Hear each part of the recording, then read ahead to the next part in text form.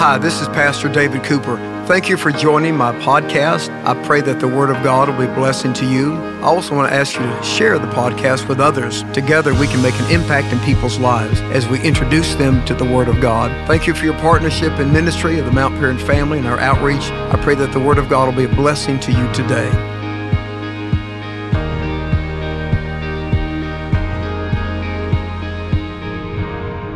What did you get for Christmas?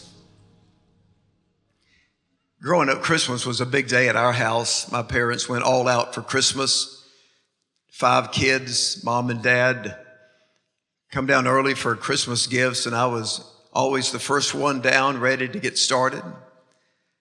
Got sent back to bed a couple of times, couldn't wait to open the presents. My dad and mom would organize everything so that everybody had their own place. You have 5 kids, that's a chaos. We opened the presents. And then my mom fixed a big breakfast. And then we were outside to play and went to play in the park right across the street and would see our friends, and everybody would ask, "What did you get for Christmas?" What do we get at Christmas? Paul thought about the generosity of God. He writes in 2 Corinthians 9, verse 15, "Thanks be to God for his indescribable gift." As we come to worship on this Christmas day, all of us can say, thanks be to God for his indescribable gift. And there he meant the gift of Jesus, the gift of eternal life, the gift of grace. Religion puts such an emphasis on what we do. And then the gospel comes crashing through in the middle of all of it and tells us what God has done for us in Christ, the gift of God. And at Christmas, sometimes we're trying to find the perfect gift for the people we love. There was a man that had a difficult relationship with his mother-in-law. She just didn't like him.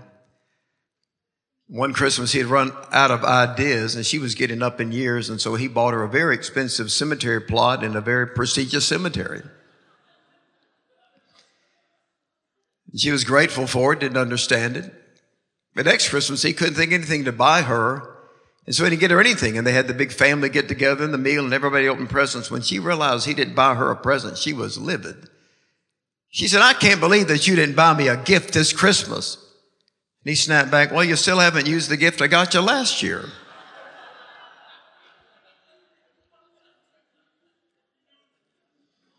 Thanks be to God for his indescribable gift.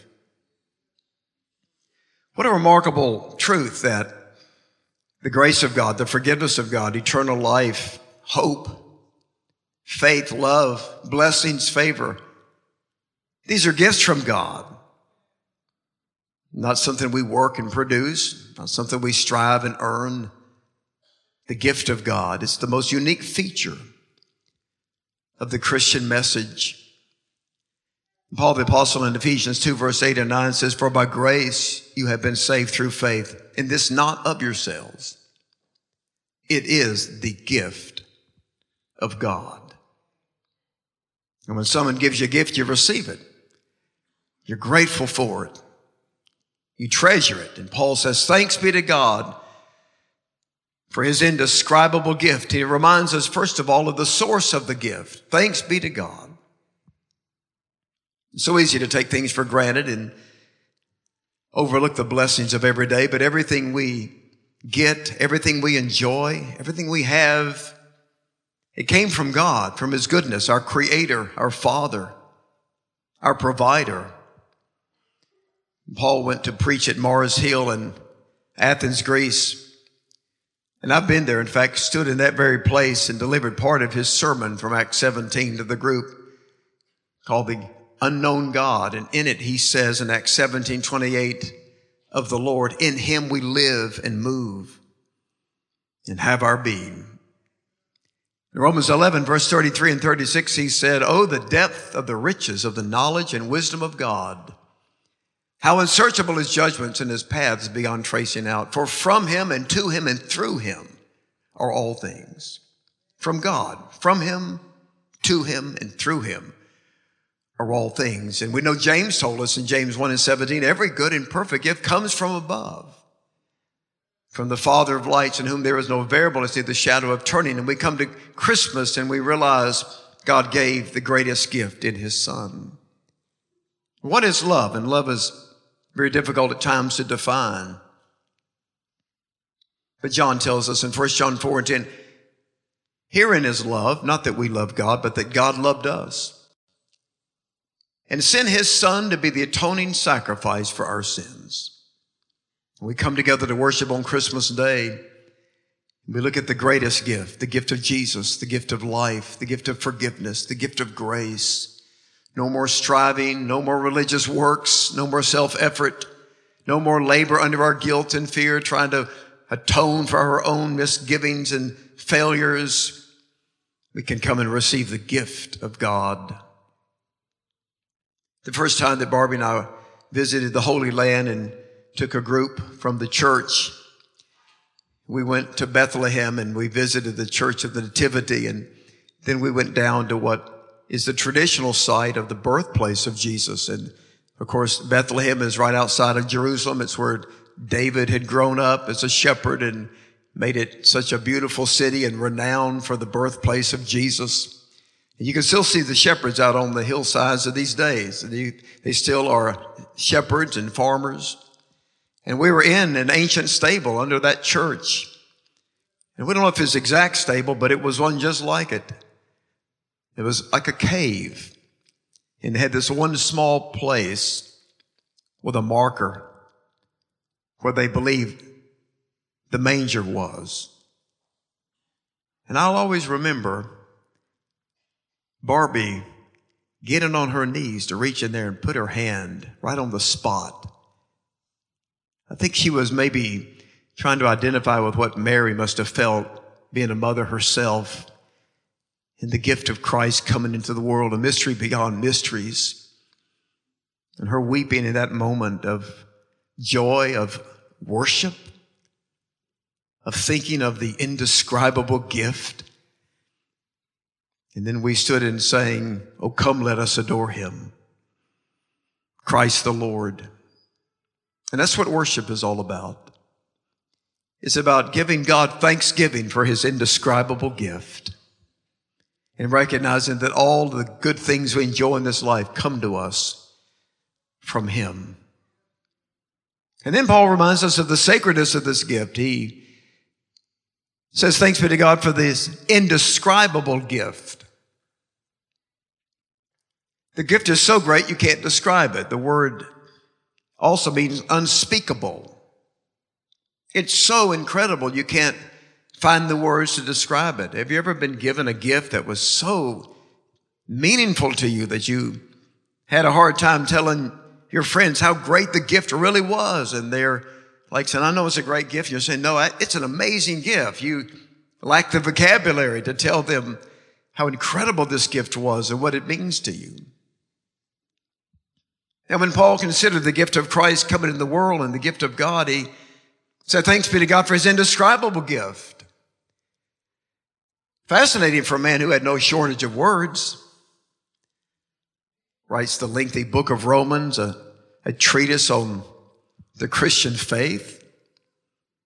The lengthy letters of Corinthians, Ephesians, Philippians, on and on. A man who composed over half of the New Testament. And yet, when he considers the grace of God and the love of God, he can't find words to describe the love of God. It beyond human vocabulary. It's unspeakable.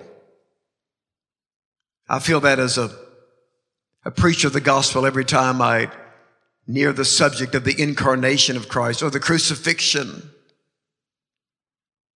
In my conversations with people going through their own journey of faith, I find that I lack the vocabulary to explain the love of God and the grace of God. It's so great, it's indescribable, it's so marvelous, it's unspeakable. Sitting in prison in Rome, remember he wrote the Philippian letter, and there he talks about a peace that transcends all human understanding. You know, I'm a therapist and a counselor, and I enjoy working with people, and most people are searching for peace and to lower their anxiety and their depression. And there's certainly things people can do naturally, but there is another peace that is so great I can't even explain it, but you can experience it. It comes from God, and it transcends all human understanding. And if you experience it, you know the reality. And he also in Ephesians writes about preaching the gospel, and he said, I'm preaching the unsearchable riches of Christ. The riches are so great, they're unsearchable, they're unknowable. And also in Ephesians, he prays that we would know the love of God that surpasses knowledge. What a paradox. He basically says, I want you to know something that you can't know. The way I felt in algebra class in 9th grade. And the tutoring I got, and they wanted me to know something that I cannot know. So I'm praying that you will know and experience the love of God that surpasses knowledge. And Paul had a vision one time of heaven. He writes about it in 2 Corinthians chapter 12, verses 1 through 3. And he says, I was caught up to the third heaven. Now in Jewish theology, the first heaven is the atmosphere of the earth, and the second heaven would be the spiritual realm. The third heaven would be the dwelling of God. And he says, I was caught up to the third heaven, and I saw inexpressible and glorious things. And he never says one word about what he saw. He said it was so incredible, it was inexpressible. I can't find any words to really explain it to you, except to say that it was inexpressible and glorious. And Peter, when he talked about our faith, he was an eyewitness, and he says that in his letters. And the other apostles, and so many, they said we were eyewitnesses of the majesty of Jesus. They were there when they saw the transfiguration of his divinity. But he knew that most believers would never see Jesus. He knew that most Christians would never have the opportunity to see Jesus the way they did. He realized they were a very distinguished and privileged group, and yet he writes to all of us who are just as faithful to Jesus as they were. In 1 Peter chapter 1, verse 8 and 9, he says, though you have not seen him, you love him.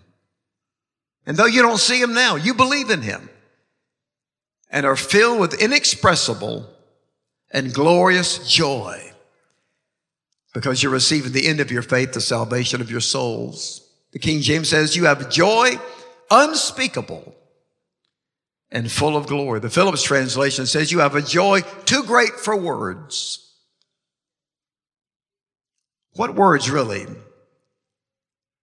do I have to tell you the indescribable gift of the divinity of Jesus?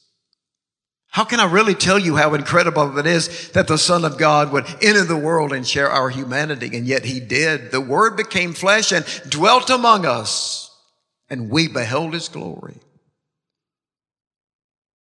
What words could I describe his amazing miracles that John said were so many that if they had written them all down, the world couldn't contain the volume of books.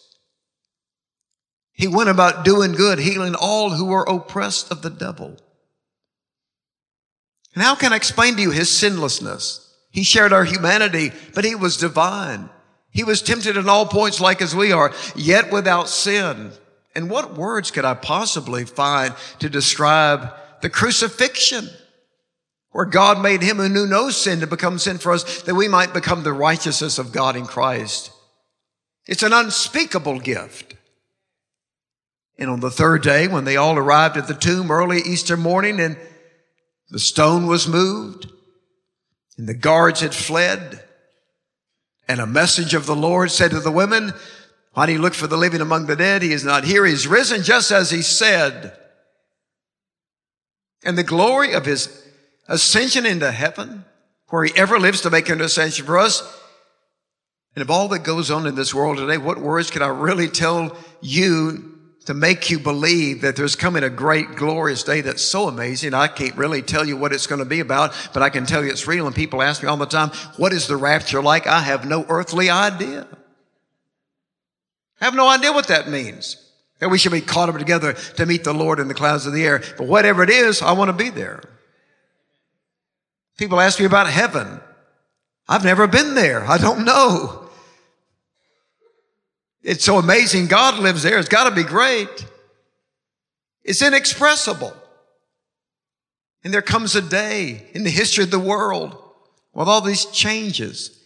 It's fascinating to watch generations as they move through time and younger generations coming up, and the world keeps changing, and some are used to it and some aren't used to it. And yet some people worry about, where is it all going? The Lord himself shall descend from heaven with a shout, and the voice of the archangel and the trump of God, and the dead in Christ shall rise first, and we which are alive and remain shall be caught up together to meet them in the clouds of the air, and so shall we ever be with the Lord, looking for the blessed hope and the glorious appearing of our great God and Savior, Jesus Christ. It's an unspeakable gift, and yet it is a great reality.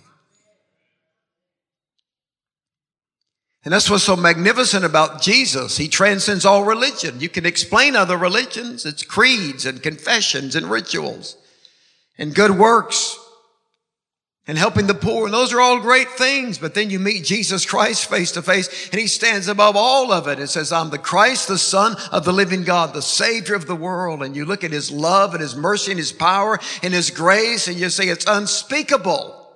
It's inexpressible. It's so incredible, the love of God. Auguste Comte was a French philosopher, and he's the founder of what is called positivism.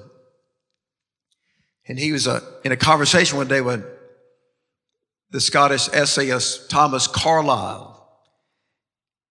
And he told Carlyle, he said, I'm going to start my own new religion, and it's going to replace the religion of Christ. It's going to have its own mysteries, and it's going to be really simple to understand. And it's going to replace the religion of Christ.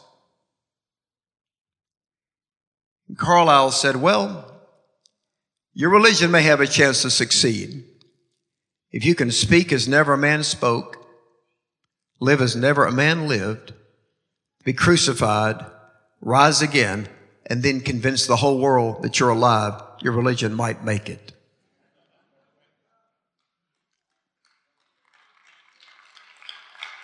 What God did in Christ and what he does in us is so incredible.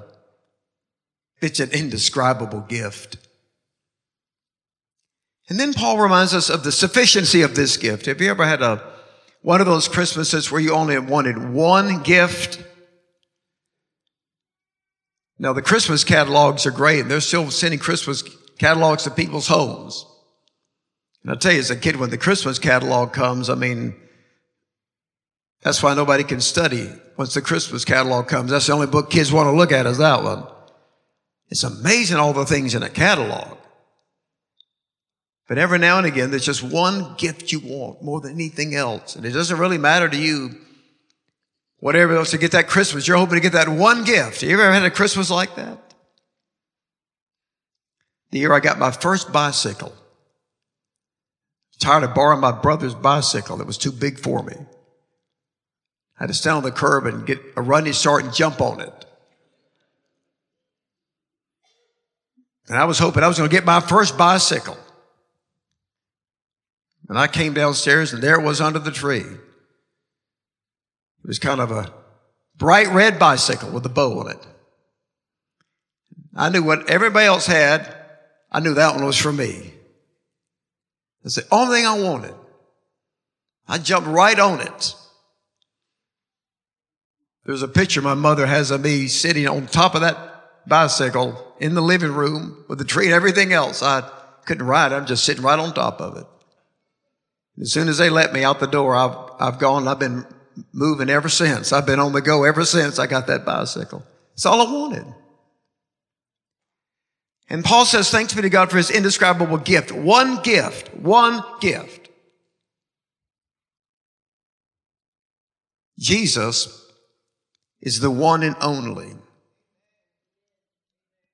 He's the only Son of God.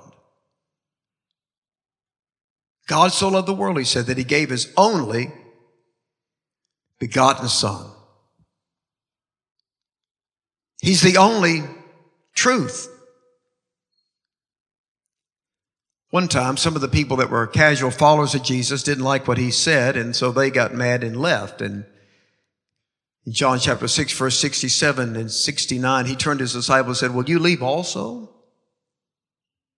Peter said, Lord, to whom shall we go? You have the words of eternal life. We believe and we know that you are the Holy One of God. Jesus is the only way. Somebody asked recently, is Jesus the only way to heaven? Well, he's the only way I know for sure. You can try the other ones if you want, but I do know this one is the right road. In John 14:6, he said, I am the way, the truth, and the life. No one comes to the Father except through me. And he's the only Savior. I've never thought about Jesus as a teacher or a philosopher or psychologist or a miracle worker.